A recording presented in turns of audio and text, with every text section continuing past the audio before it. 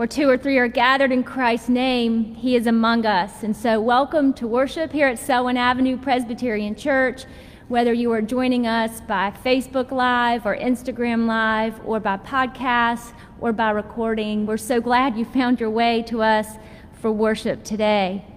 If you have been visiting us here at Selwyn for a while, or if you're new to our worship here at Selwyn, we're glad you're with us. If you're interested in learning more about what it might be like to belong here in membership, then please know we will host orientation classes later this month, and you are encouraged and invited to find my email address or Margot's email address on our website so that we can line you up for those Zoom classes. All of Selwyn's fall programming will launch next Sunday, the 13th, as we mark the beginning of a new season. Links to many of our small groups, Bible studies, circles, Sunday school classes, as well as opportunities for mission will be found on our website, including all of our youth programming for high schoolers, middle schoolers, and children. We appreciate your continued dedication and faithfulness to our community and to our mission partners through your tithes and your gifts. Thank you for your stewardship during these unusual times that our church is facing as we seek to be faithful to the mission of our church. Please remember that you can text your offering or your tithes today at 704-734-9818. If you are a ninth grader or you have a ninth grader in your family, please remember that Confirmation Sunday is finally going to happen next week. We will celebrate confirmation both here in this 10:30 a.m. worship service and also our new evening worship service, which will take place at 7:30 on the lawn of our church as you bring a chair and a mask and an open heart. Again, we do not have nighttime worship today, but we will have it a week from today. And finally, we give thanks and glory to God on the birth of our newest member. Congratulations to Drew and Fran Sutton on the birth of their son, Theodore Teddy Philip Sutton, born on September 1st. Congratulations to their family and to Teddy's big brother, John. And now let us prepare our hearts to worship God.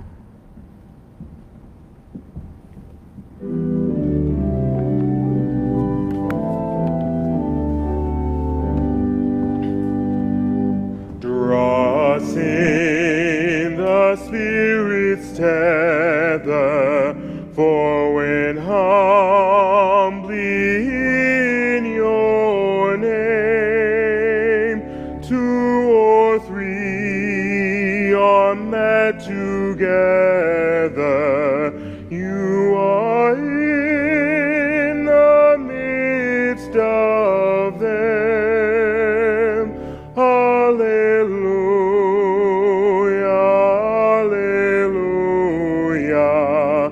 Here we touch your garment's hem.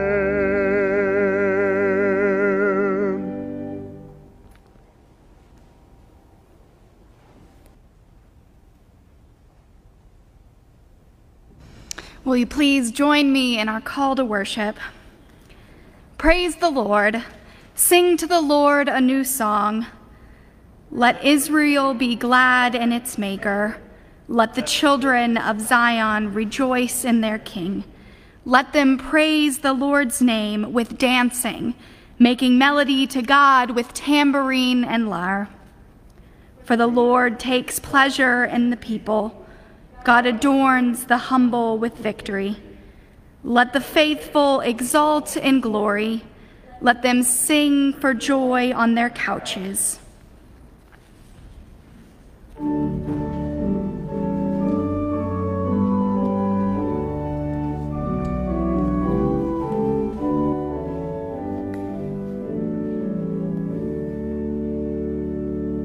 Praise my soul, the King of heaven. To his feet your tribute bring. Ransom healed, restored, forgiven.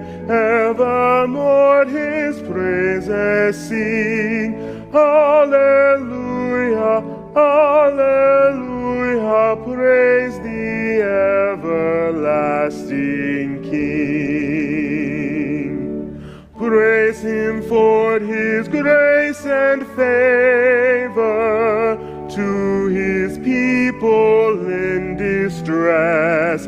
Praise him still the same as ever, slow to chide and swift to bless. Hallelujah, hallelujah, glorious in his faithfulness. Angels help us to adore him. You behold him face to face. Sun and moon bow down before him, dwellers all in time and space. Hallelujah, hallelujah, praise with us the God of grace.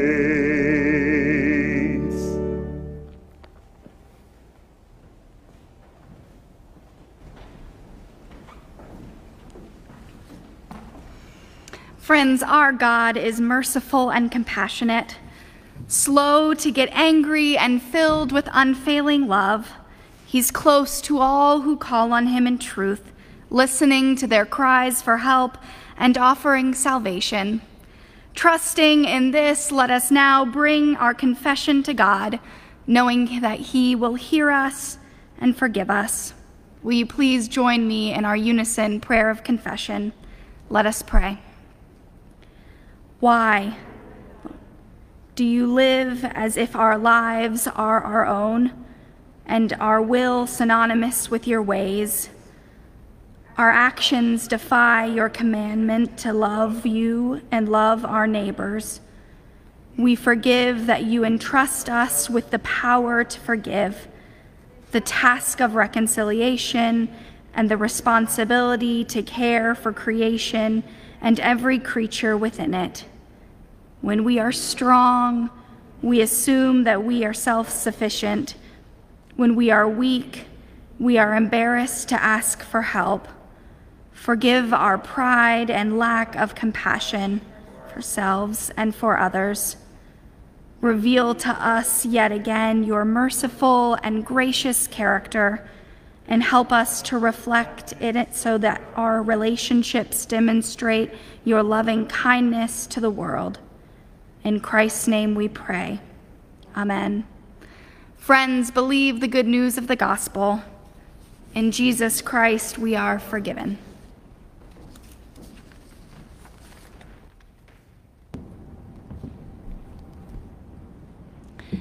In a season where there are so many voices we hear, we are called to focus on one voice, the one voice of the one who orders our steps and redeems our lives.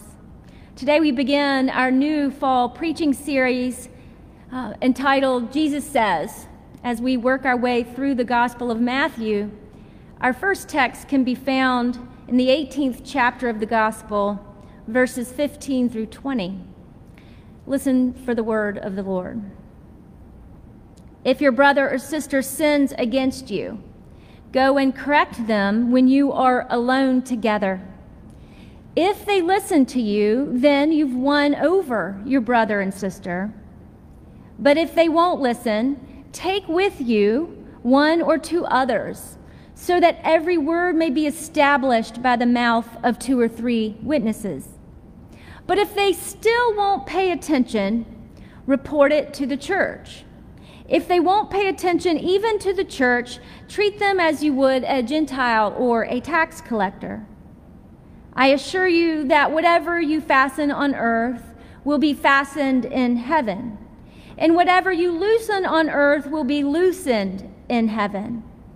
Again, I assure you that if 2 of you agree on earth about anything you ask, then my Father who is in heaven will do it for you.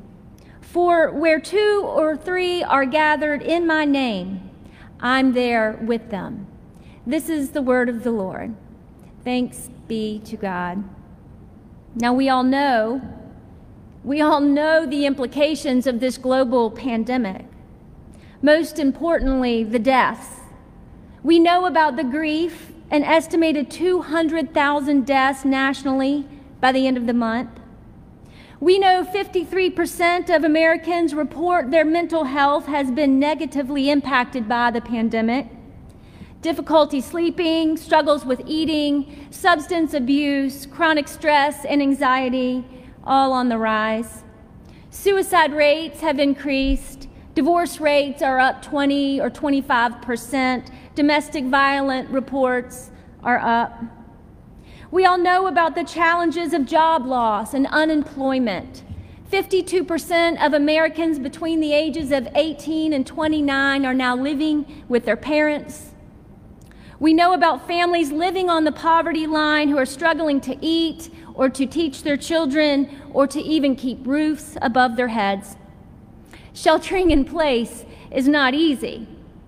But I have to ask you, when Jesus said, "Where 2 or 3 are gathered, I am with you," could he have possibly meant the same 2 or 3 people, day in and day out for months on end? I mean, if Jesus is with us the whole time, I doubt he's enjoying it any more than the rest of us. I know one mom who runs out on errands even though she has nowhere to go and nothing really to pick up. "I'll be back, just running a quick errand, nowhere for nothing." In-person meetings are now considered a luxurious break from time at home. Evolution has done a number on our population of teenagers. I've seen one. I haven't looked closely, but I think his AirPods are now functioning like gills on a fish, and I don't blame him. I've come to consider it a matter of survival as they attempt to live with their parents 24/7. Last Sunday, Selwyn hosted our first worship service outside. As we celebrated the Lord's Supper together, it was as if we had never tasted such amazing grape juice and crackers. And as much as we make light of it, the impact is real. We are all doing the best we can. But marriages are strained, relationships are being challenged, emotions are running high, and as difficult as it is, most therapists and experts would reassure us that for those of us who share a home with someone else, the unremitting intensity of togetherness is what most of this is due to. It's not that COVID-19 is causing new problems. It is simply revealing the cracks that had already been there, which forces many of us to confront issues we'd hoped to avoid for many years to come. Money, time, household responsibilities, sex, and children have always been the issues of debate in married relationships. But it's not really about those things, as much as it is about the manner in which we address those things. And let's face it, we happen to be in a season where most of us are either experiencing extreme loneliness with more time and more space, or extreme togetherness with less money, less time, more mess, less intimacy, and more time with our children or our parents. So what does it mean to honor our most sacred and committed relationships over a time such as this? In marriage, of course, there is a covenant with God. I promise to be a loving and faithful spouse for better or worse. In baptism, of course, there is a covenant. I promise to walk with Christ and to love and teach my child in the name of Christ and in the way of Christ. As elders and pastors, of course, we take ordination vows. I promise to further the peace, unity, and purity of the church. So why is it then we seem to hurt the ones we love the most more than anyone else? Dietrich Bonhoeffer once wrote, "Whoever cannot be alone should be aware of community." But the reverse is also true. Whoever cannot stand being in community should be aware of being alone.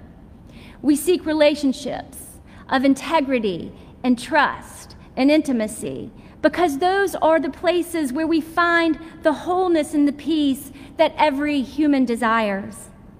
And while we often expect more from those we love, it is also true that we often project more of our own experiences or feelings of fear or disappointment onto those we love the most. To be in a relationship, whether it is a friendship or a partnership in the church or a family relationship between siblings or children and parents or aunts and uncles or husband and wife, is to be vulnerable. One friend likens her young adult child to her own heart walking around outside of her body. Taylor Swift has created an empire by singing about the pain of falling in love and breaking up. But perhaps the most honest thing I've heard about love is this: love is not breathlessness. It is not excitement. It is not the promulgation of promises of eternal passion. That is just being in love. Being in love, which any of us can convince ourselves of. Love itself is what is left over when being in love has burned away. As humans navigating life together, if we hope to have honest and lasting relationships, then we can expect conflict. It's not a matter of if we will hurt or disappoint one another, it's when. And it is true that our relationships within the church often hold a similar expectation of honesty and integrity. And for this, our work together in the name of Christ is always happening on sacred ground. And why is that? Because as people of faith, in every relationship where we open ourselves up to be known and loved, we expect God's Spirit to be present among us, to move between us, for us, and with us. And therefore, while our expectations of grace and forgiveness and honesty are very high, we often tend to forget how imperfectly human we really are. And so here we find Jesus in this text addressing the authority of the church to set boundaries and standards that will honor and protect the integrity of our relationships along the way. Protect them from all that pulls us away from one another, from all that centers our own narrative, our own experiences, our own egos, our own pride, our own wants. Jesus tells us if we are going to face all of that sin, all of that which separates us from God and one another, we must do it head on. I imagine when I die, I will regret the times that I hurt the people I love the most. And I suspect I will know that they truly, truly love me by their persistent grace and their willingness to love me in spite of the many ways that I have disappointed or offended them. And while God's grace and forgiveness erases all of those moments of my missteps from the board of life, it is as if they have been written with a dry erase marker. But so often we wrongly recall those moments as if they had been written down with a Sharpie instead. But remember that by God's grace in Christ, the board is erased totally clean. While there might be consequences, there is no permanence to our sinfulness. And so the problem with our text this morning has nothing to do with receiving the unearned, undeserved, unbounded grace of Jesus Christ. It's that when we ourselves are wounded or hurt or broken in some way by someone that we trust and know, someone that we are in a covenant relationship with, we are called, we are commanded to go and seek the other one out to address it immediately. And we do not always hear that as good news. You want me to do what? You mean this one's on me, even though it was her fault? No. We'd rather pull out the Sharpie, let it fester, make assumptions, hold on to the bitterness and self-pity, add it to the pile of reasons it would be better just to quit, snip yell, ignore, skip the meeting, gossip, manipulate, undermine. But as Dietrich Bonhoeffer says, nothing can be more cruel than the leniency which abandons others to their sin. And nothing can be more compassionate than the reprimand which calls another Christian in one's community back from the path of sin. It takes so much courage and strength to face one another honestly in the midst of our brokenness and sin and pain. And yet this is what it means to be a person of faith in a community. Christ loves us so much that he will meet us wherever we are, but he also will not let us stay where we are. It is a cleansing by water and a refining by fire. Notice that Jesus doesn't say, go find that other person and make them feel really guilty and ashamed.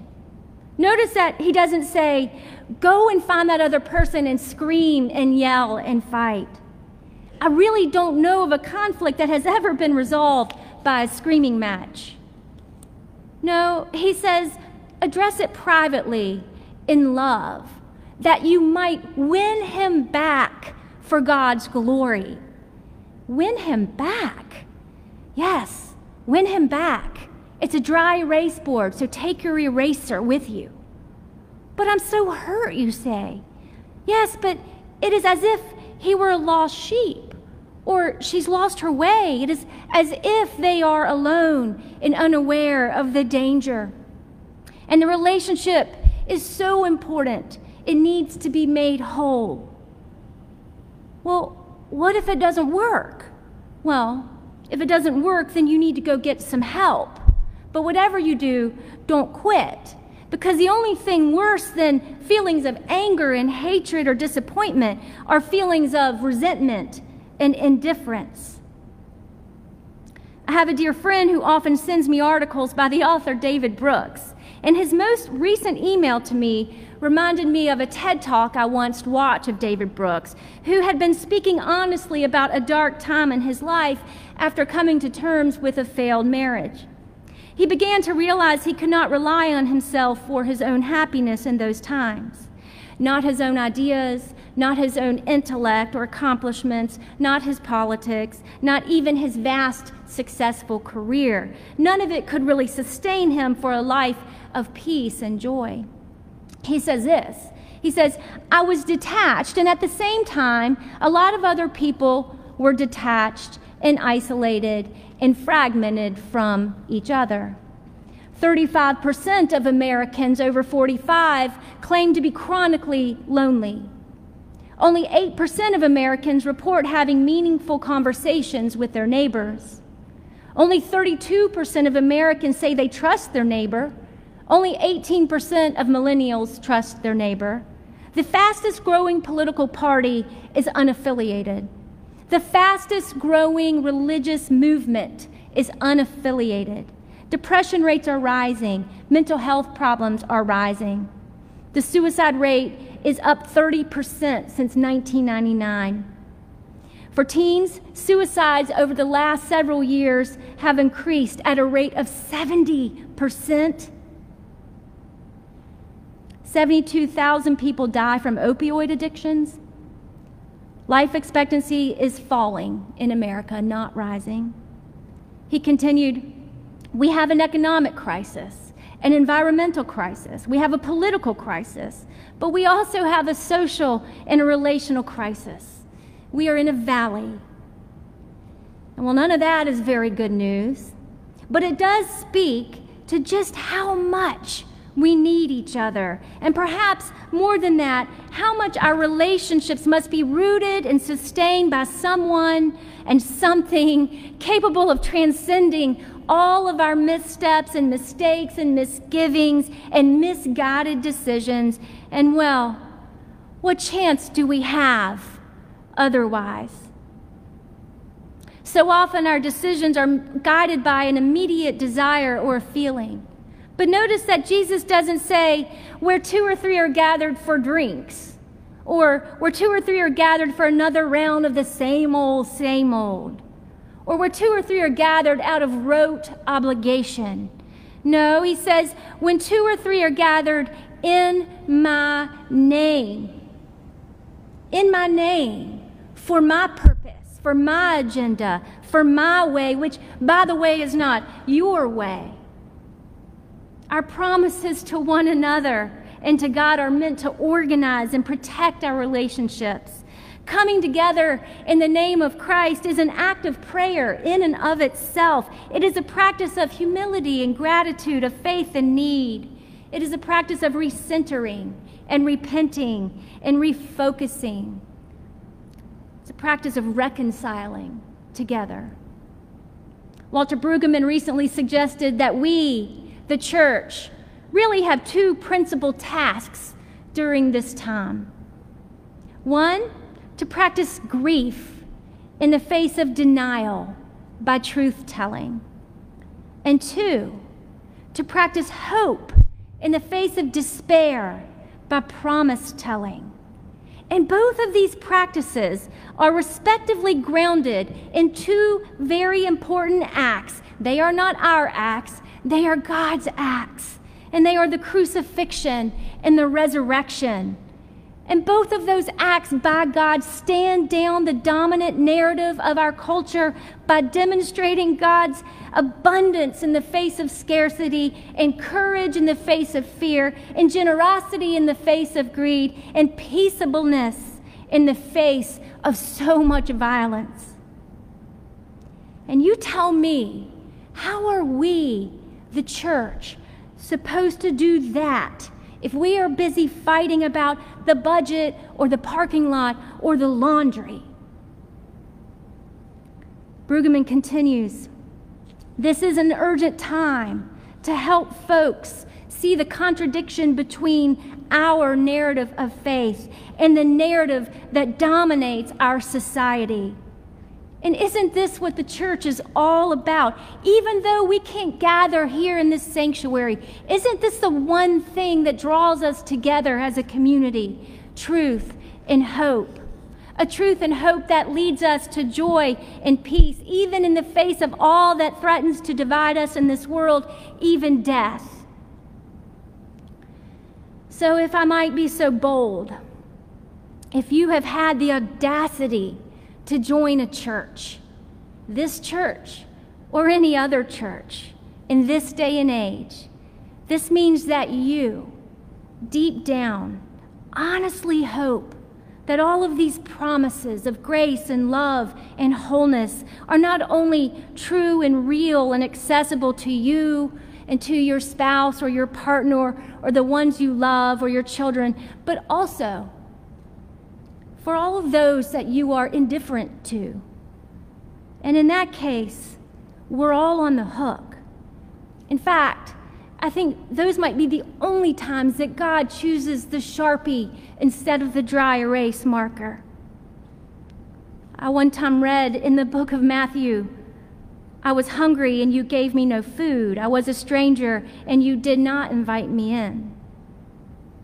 You see, Jesus says, where 2 or 3 are gathered in my name, I am with you.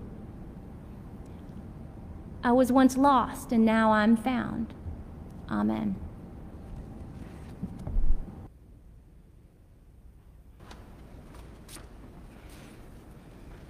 Amen.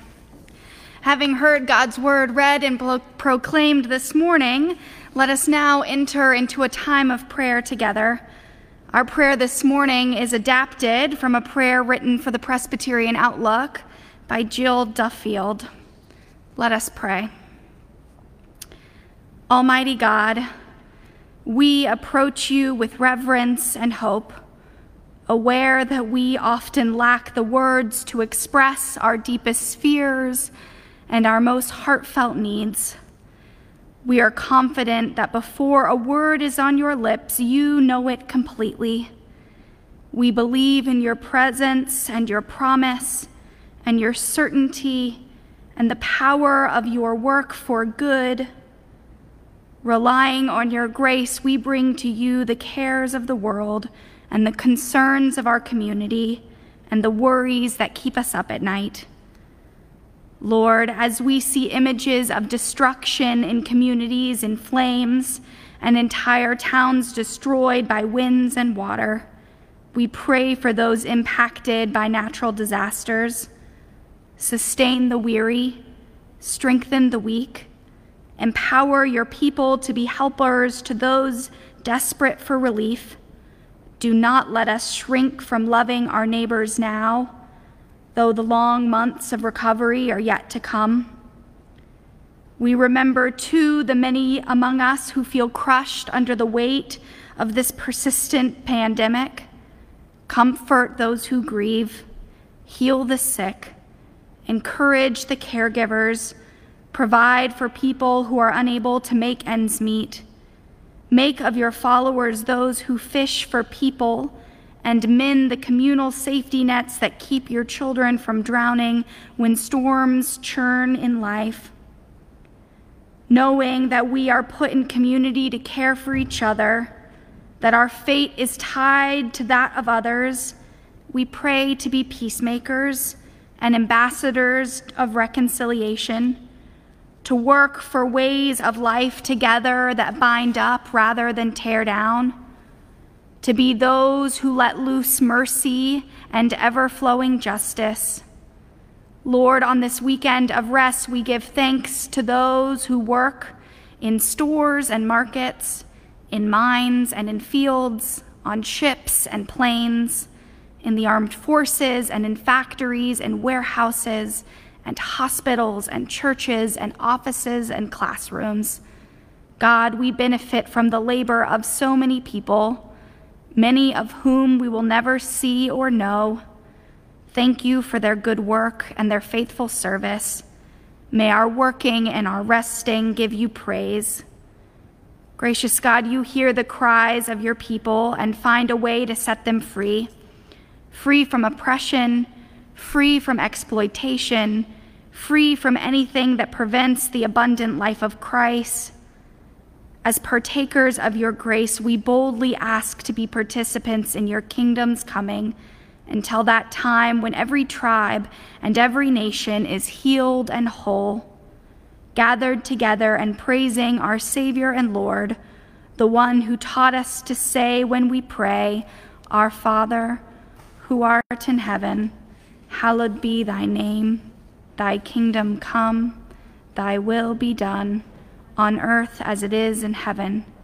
Give us this day our daily bread, and forgive us our debts as we forgive our debtors.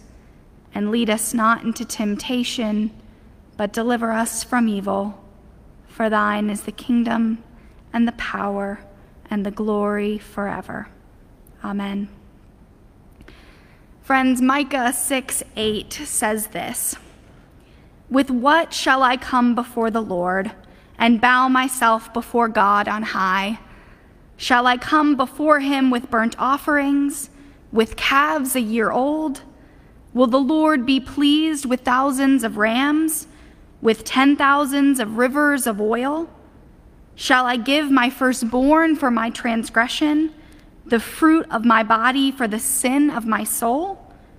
He has told you, O mortal, what is good, and what does the Lord require of you, but to do justice, and to love kindness, and to walk humbly with your God. Friends, remembering these words, let us gather our gifts together this day and offer them to God with gratitude and praise.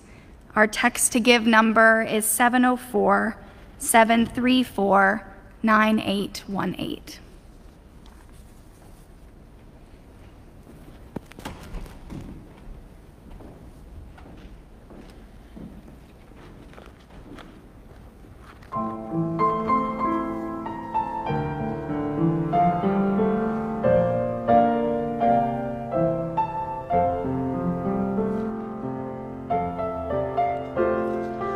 Here in the bread that is broken, here in the cup that is poured, here in the word that is spoken, Jesus Christ is Lord.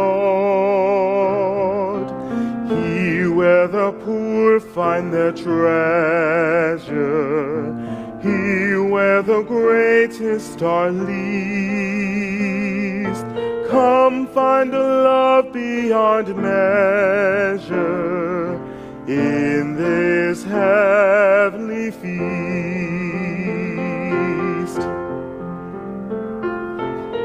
Where 2 or 3 are gathered in my name, I come with words of comfort to ease your hurt and shame.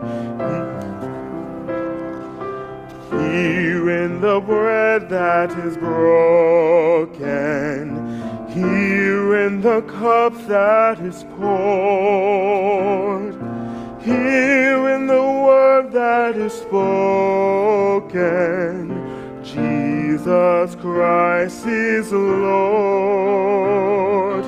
Here where the poor find their treasure, here where the greatest are least,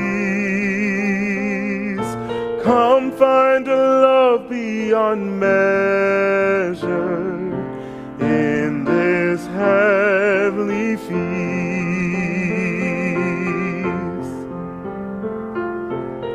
Where 2 or 3 are gathered, I am there as well, inviting my disciples in perfect love to dwell.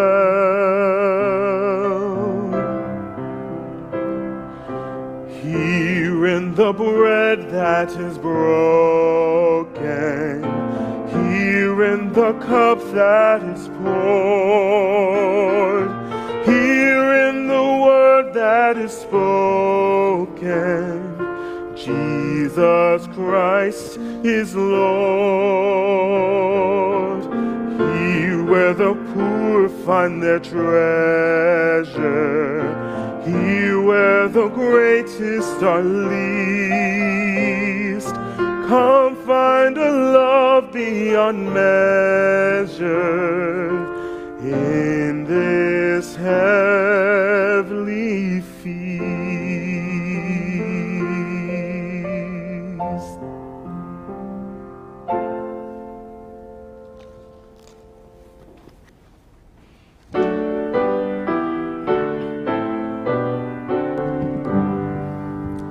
Praise God from whom all blessings flow.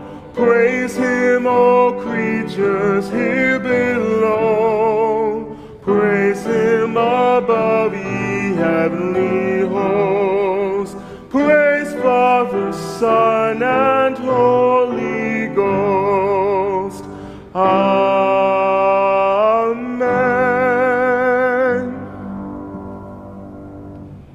Now let us pray in dedication.